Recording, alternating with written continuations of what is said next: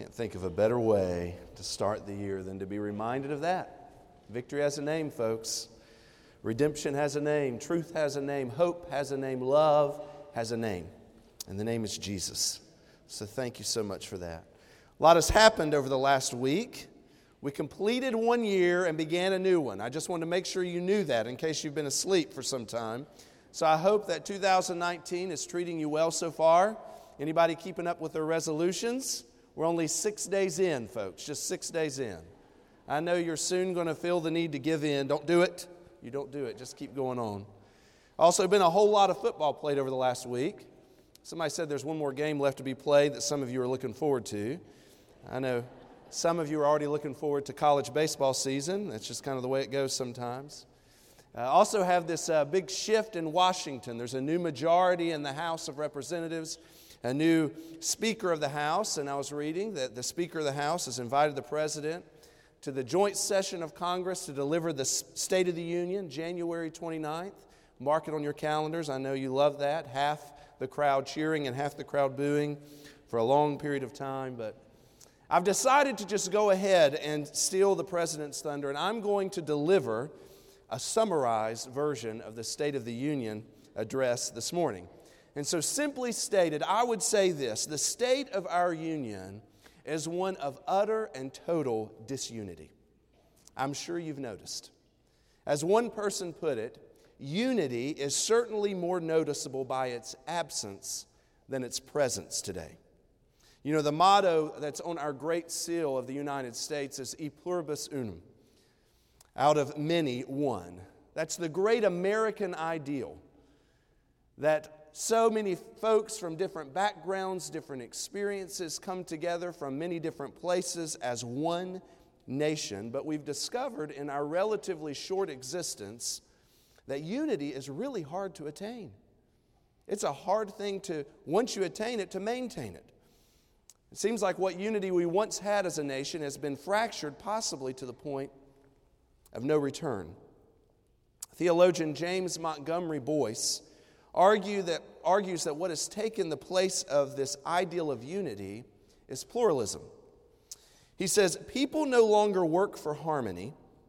Instead, they struggle with each other for group advantages and individual rights. I think that's probably true.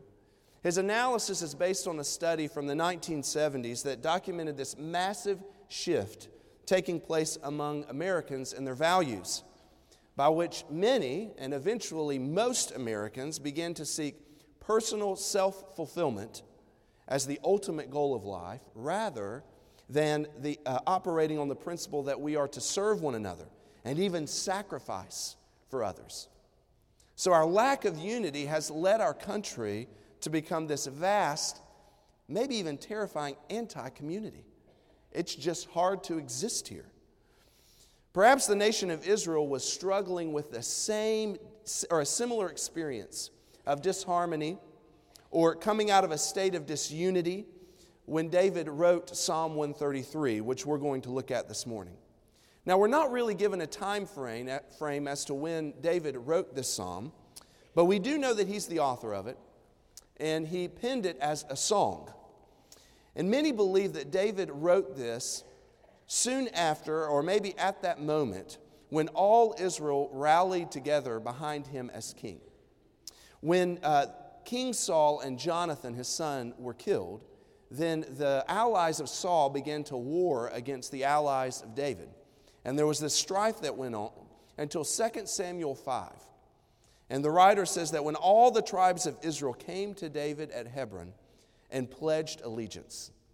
So it may have been that when the hope of unity became a reality after years of strife under the rule of King Saul, and in that period of time between Saul and David, that David writes these words. So I'm going to read to you from Psalm 133. Behold, how good and how pleasant it is for brothers to dwell together in unity. It is like the precious oil upon the head coming down upon the beard, even Aaron's beard, coming down upon the edge of his robes. It is like the dew of Hermon coming down upon the mountains of Zion. For there the Lord commanded the blessing, life forever. This song, which is really poetic, is focused on the ideal of living in a community that's united, a community of unity. True unity is a gift from God, and I think the Scriptures declare here in this passage that it is a blessing upon any community that has it. So as a local church, for us today, what I think we can learn is that we need one another. And we are ultimately dependent on God to give our community of faith the blessing of unity, specifically unity around those things that matter most. Now, the psalm is very poetic, and I hate to lose sight of that, but there are, by overanalyzing it, but I do think there are three key points that we can pull out of this passage as we focus on this grand idea of life together as the body of Christ. And those 3 points that we're going to look at this morning are unity is from God, unity is contagious, and unity is a foretaste of heaven. So we'll look at that first one. The idea of unity is from God. You know, even if you turn into the first pages of Scripture, to the book of Genesis, there in the Garden of Eden, you will find that God is looking out and observing the people there, and it says, or the person that's there. In Genesis 2:18, and he observes, it is not good for the man to be alone. So God had this dream from the very beginning of man living with relationships and in harmony. And so it was out of that dream that God had for man whom he had created that he made a woman and gave the man a wife. And his plan from the very beginning was unity in relationships. But where do we seem to mess up unity first? In our marriages and in our families. It seems to be that's where we mess it up first. But God meant for the ideal of unity to begin in the family and then spread from there into the community. Well, you know, prior to sin, the first man and woman lived in this perfect joy. They experienced the blessing, the bounty of all the things God had given them. And then sin enters the world, and with it creeps in accusations and jealousy and selfishness and disharmony. All of these things creep into our relationships and into our society. And even among God's people. I mean, Israel was God's people, and under the anointed king, King Saul, these factions and strife is really what characterized Israel. So just like you read the news today and you think, man, can we not get along? The same thing was happening there when King Saul was ruling over Israel. The nation was saying, can we just not get along? And it's likely in that reality that David writes this psalm, and he begins with this word, behold. It's as if David is drawing attention to an extraordinary reality. He's saying, look, everybody look, what was impossible, God is now making possible. The people can dwell together in unity. And he describes the unity like precious oil upon the head. And of course, he's referring to anointing oil. More specifically, he's talking about the anointing of the priest, the first high priest, Aaron. And so he says it's like the oil. So how is unity like oil upon the being anointed on the first high priest? Well, anointing was done at God's direction. His idea, he came up with it, he directed it. He chose the priest, and he directed how they were to anoint the priest and when they were to anoint the priest. Not only that, he determined how it was supposed to happen, and it was according to his authority that the one who was chosen was being anointed. And if there was any blessing out of Aaron being anointed as priest, it all traced back to God. So anointing is done at God's direction, in his way, and under his authority. Well, the same thing could be said about unity. Unity comes from God. Sometimes we think we can make it or create it, but unity comes from God. Derek Kidner wrote, true unity, like all good gifts, is from above, bestowed rather than contrived, a blessing far more than an achievement. We tend to think that we can achieve unity if we just work hard enough, if we find a rallying point, maybe somebody to rally behind, or an event to rally behind, or some sort of circumstances. But ultimately, the possibility of unity is only available as a gift from God. Dietrich Bonhoeffer is a German theologian. He lived, he ministered, he taught, and he wrote during that period of time of the rise and reign of the Nazi Party. A couple years ago, a few years back, I read a biography by Eric Metaxas called Bonhoeffer, Pastor, Martyr, Prophet, Spy. Some of you may have read that. I've had some conversation with some folks who have. But this book only instilled more respect in my heart for this great believer and ultimately a martyr, Dietrich Bonhoeffer. As the Nazi Party began to pressure German churches, the official church, to fall in line with Hitler's movement, Bonhoeffer helped with others to form this clandestine and illegal church. It's called the Confessing Church of Germany. And he taught at one of the Confessing Church seminaries that was underground called Finkenwalde. And based on his experience and with the seminarians at Finkenwalde, he wrote a book called Life Together. I know many of you have read that book. I think our student ministry leaders are reading that book maybe right now, but I've been reading it, and I've been thinking about it in light of our own church, of life together. The book deals with the nature of a Christ-centered community, where people come together, believers come together, and Jesus is at the center of it. It's the sort of community that believers are moved to do what they would be unable to accomplish without Jesus. So things are different. It's not just we gather together and we have a like mind. We come together and Jesus does what only He can do within the community. And so all of a sudden people are offering one another this self-giving love in a prayerful, compassionate, and caring community. And Christ is central there. And He graces Christians to go beyond the superficial, often self-centered relationships of everyday associations, and to move toward this more intimate sense of what it means to be Christ to other people, to love others as Christ would love them. And Bonhoeffer basically says this is what the church should be, that we come together and we love to the degree that Jesus loved, and we care to the degree that Jesus cared, and we serve to the degree that Jesus cared and shared and loved. And what I'm learning all over again in this book is that we need each other. The church exists as a place where we can belong, where we can experience and live out this self-giving love in this prayerful, compassionate, and caring community. We need that. Well, God blesses us with the possibility of true community through the church. And I would say specifically through the local church. Unfortunately, our churches are not always exempt from the fractured disharmony that we see in our world today. Sometimes what you get here is about the same as you get somewhere else. Well, it ought not be that way. Because if we're not careful, individualism overtakes the church, and we come to church, we listen to the sermon, we say hello to our circle of friends, and then we drive home having never experienced any sort of community. We have to fight against that. That is not what the church should be. While unity is blessing rather than achievement, I think sometimes we can set the table for unity or disunity by our actions or attitudes. You know, by the way we come in here, by the things that we do, sometimes we're just setting the table for unity or possibly disunity. Because sin in and of itself always fractures unity. When we do those things that God would have us not do, or say those things or think those things that don't bring Him pleasure, then we're fracturing unity within our own community. So to really experience the blessing of unity in the church, we must be together. So I was thinking about this.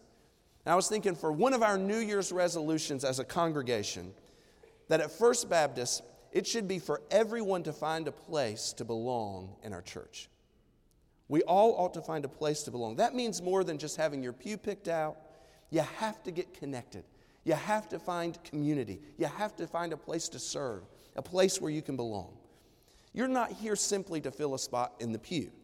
You know, our success as a congregation is not on our seating capacity. The truth is, it's really not on our average attendance. Those things are great. I'd love to see this place overflowing. But I want it to come as a result of the community that's within our church.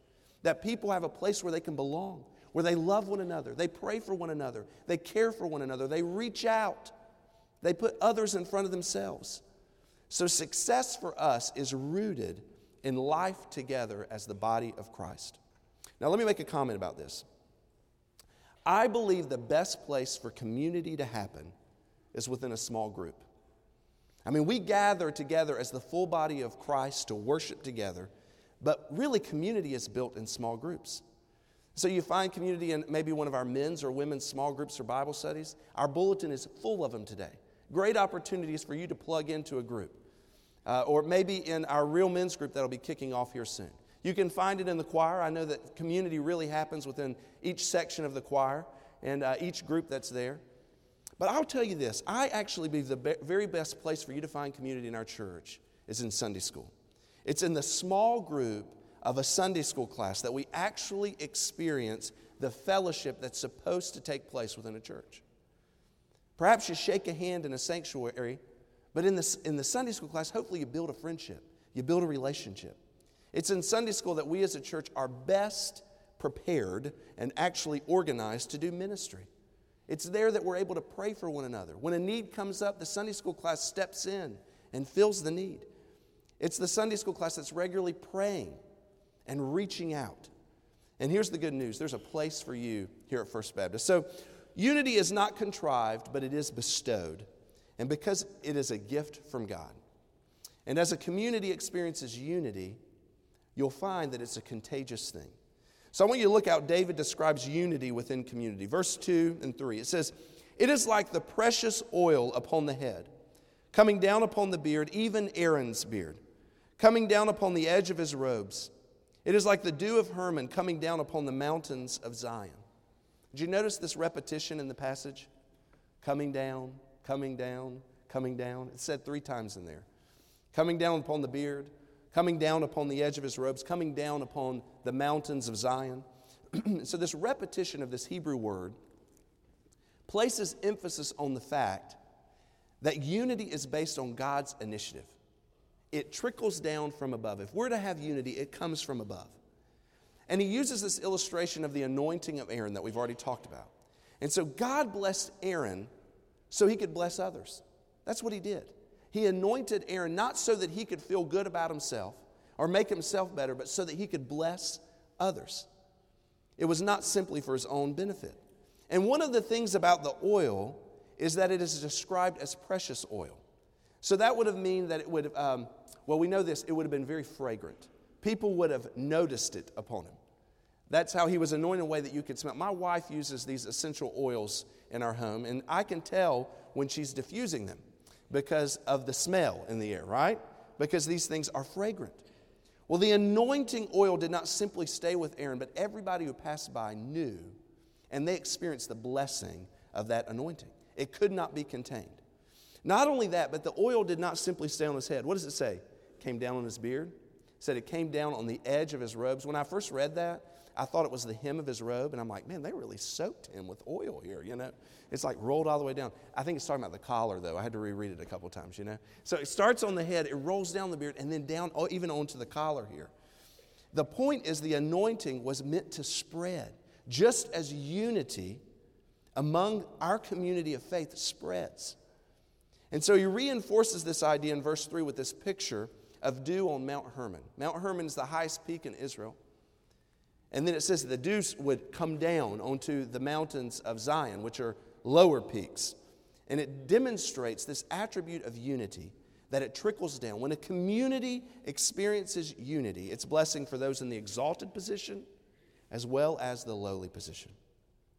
When there's unity in D.C., it not only benefits the leadership of our country, not only the elected official, but we also experience it in our neighborhoods and in our own homes. And I was thinking about this because I actually think that what happens in our government is downstream from the people. We're not downstream from it. It's downstream from us. And so when all of a sudden we're experiencing disharmony in our homes and our communities, you're going to see that played out on the national level. You're going to see that played out in our own community leadership. So where does it start? It starts with us. When all of a sudden we can unite together, then it spreads, and that it's downstream from us. That's what we'll see. But I want to clarify that there's a difference between uniformity and unity. There's always going to be differences in a community. There will always be differences. I mean, we're a downtown church. We experience more differences than most within our community. It's one of the beautiful parts of our congregations. It's one of the things that attracted me here when I was just attending church. We come from all corners of our community, all kinds of different backgrounds, all kinds of sorts of different experiences, economic brackets, occupations, schools. These folks go to schools all over the Midlands and beyond. That's what happens. So we come from different backgrounds, but we're united. Not uniform, but united around those things that matter most. So the question ought to be, then, what matters most? And the application is, how do we unite around it? What matters most is the gospel. I just want to be clear about that. It is the gospel. That's what matters most. The good news that Jesus has come. He has torn down the separating wall between man and God. He has provided a way so that every man, woman, and child can have a relationship with God. They can experience forgiveness, and they can live eternally with Him. For God so loved the world that He gave His only Son, that whosoever would believe in Him will not perish, but have eternal life. That's the good news, and that's what matters most. Practically everything else is secondary. Churches tend to have a lot of problems whenever we begin to major on minors. You see this happen a lot.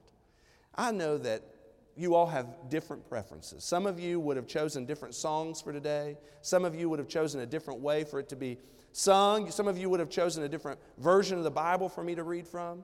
Some of you would choose a different temperature on the thermostat. Some of you would like to have your car parked in the Washington Street lot and not somebody else. We all have different preferences.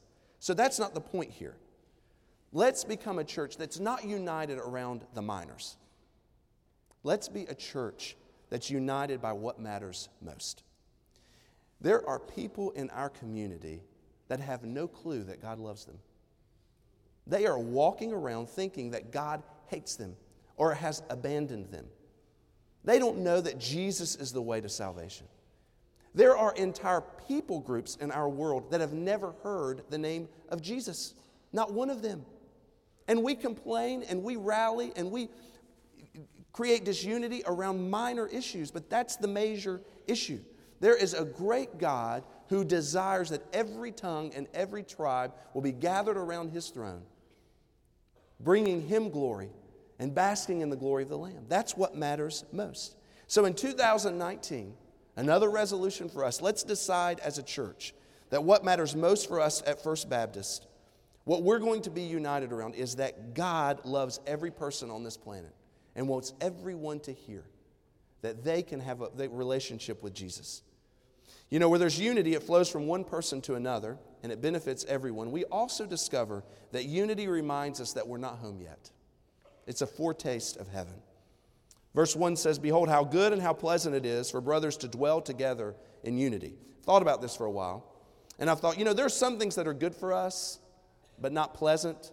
There's some things that you have to do that are good for you, but they're not necessarily enjoyable. I know some of you have decided to do that as a New Year's resolution. You are not going to eat certain things, or rather, you will eat certain things that are not necessarily good, pleasant, but it's good for you. And so that's what you're doing. There are some things that are pleasant, but they're not good for you. See, I already messed it up. I took my kids to Krispy Kreme the other day, and then last night there was one last donut, and I messed it up for all of 2019. I went ahead and ate it. But there are some things that are pleasant, but they're not good. James Montgomery Boyce writes, "But the unity we have as God's people is both good and pleasant. It is even a bit of heaven now." It's not just good for us. It's not just pleasant for us. It is a good thing for us. In verse 3, the passage refers to life forever. And that's speaking of the perfect unity that will exist only in heaven. The book of Hebrews describes heaven as a place of joyful assembly. It describes it as an enduring city. And then Revelation 21 calls heaven New Jerusalem and says in verse 4 that it's there that He will wipe away every tear from their eyes. And there will no longer be any death. There will no longer be any mourning or crying or pain. The first things have passed away. What God has in store for us in heaven, we cannot grasp this morning, but we do get a glimpse of it in the unity that we experience in the body of Christ. Heaven will be a place that's void of disharmony because everyone will be united around one thing, and that's the name and the renown and the glory of the Father. That's it. So perfect harmony is not possible on earth because of the presence of sin. But the unity we experience in our family of faith reminds us that there is a day coming when Christ will return and make all things right. So as Christians, in what do we hope for for unity? Is it a cause? Do we think that we can be united around a cause? Maybe we think we'll be united by a candidate, or maybe it's some sort of event. Only God can bring unity. And as I said before, I think it begins in our own lives and our own families. And the true hope of perfect harmony is rooted in the hope of the return of Christ. You know, our world is in turmoil, and I'm sure some of you are concerned and wondering whether we'll ever experience civility or peace again, but I'm reminded that we are experiencing here in the world is simply a reminder that we are, as a civilization, are marching towards the end of time. Jesus said in Mark 13, verse 7, "When you hear of wars and rumors of wars, do not be frightened. Those things must take place, but that is not yet the end. For nation will rise up against nation, and kingdom against kingdom. There will be earthquakes in various places. There will also be famines. These things are merely the beginning of birth pangs." Birth pangs are painful signs that point toward deliverance. They start off small and far apart, but as time passes, they get more significant, they increase, and they occur more closely together. Perhaps this is exactly what we are experiencing in our world today. As turmoil seems to increase, it seems to be more frequent and closer together. The local church ought to be a little outpost of heaven, that we can seek unity, that we can find it. This is the place where other people ought to come first. Our preferences ought to take the back seat. As believers and members of the local church, we ought to seek to serve, not to be served. So another resolution for us in 2019 is that I would say that everybody who calls First Baptist Church home ought to have a place where you are serving. Every one of us. There are plenty of places to serve. We have people that do all kinds of things here. All during the week, we have folks that come and do small projects to kind of fix and repair or improve things, save the church money. We also have folks even right now back here answering phone calls from TV viewers who are calling in wanting to be prayed for or prayed with and encouraged. We have all kinds of places for you to volunteer, to serve. If you call this place home, you ought to serve. Some of you might want to serve in our children's or student ministry. We need folks there. We actually need the best of the best, because if we're going to reach our community, we better reach the children. So we need the best of the best there. We need. If I said we all need a place to belong in Sunday school, then that means we need more classes. We need more teachers. We need more people who step up and say, "That's me. I'll organize the outreach project. I'll do the fellowship." Let me tell you another way that I think you ought to serve. I would love for hospitality to be a hallmark at First Baptist. So we need more folks that are prepared to greet at the doors, to serve in our welcome centers, to connect people. And I would say this year, I would love it that if we have folks outside greeting people as they get out of their cars, making sure they know you're home and we're glad you're here. There's a place for you to serve. So where's it going to happen? Make it happen in 2019. So as you serve at church, this place becomes a little outpost of heaven for those who visit and are looking for a family of faith. Humanity is longing for unity. Psalm 133 reminds us that unity is from God. It's contagious, and it's a foretaste of heaven. Behold how good and pleasant it is for brothers to dwell together in unity. I think that we believe unity within community is good and pleasant because we're so hungry for it. The world has plenty of distrust. It has plenty of antagonism. There's plenty of anti-community out there. The church should be a refuge.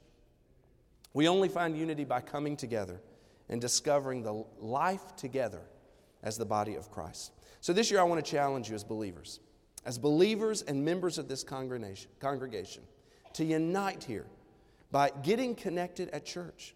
Find a place where you can belong, that you can support, that you can encourage one another. Second, let's unite around what matters most, the gospel. Let's not focus on our own preferences or things that are not that important. Let's care about what matters most. And then third, find a place to serve.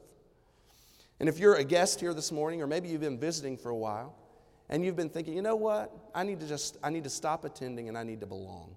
Well, we want you to join. I hope that you'll make that decision today. And if you're here today and you're seeking a relationship with the Lord, you've never responded to God's free gift of salvation, I hope that this morning you would hear that Jesus is saying yes to you. On the cross, he said yes to forgiveness. In his resurrection, he said yes to eternal life for you. Today, would you believe Jesus and receive him today? May it be said in 2019 that First Baptist Church of Columbia is a congregation that is united as a body of believers who trust God and seek to do his will. Our Father and God, we come to you now just so thankful for your word. Thank you for the blessing that we experience in life, and one of those we know is unity. And so, Lord, now as we come to respond, to make a decision, as you've spoken to our hearts, it might just be new commitments that we need to make. But for some, Lord, it might be a decision to trust you and follow in believers' baptism, or trust you and believe in you today. Pray that you would help each person to respond as you would have us do it. It's in Jesus' name we pray. Amen. It's time for invitation. If God's speaking to your heart, would you respond? I'll be down front. If you have a decision to make, you just walk right down here. We'd love to do that, even this first Sunday of the year. You stand as our choir sings, you respond.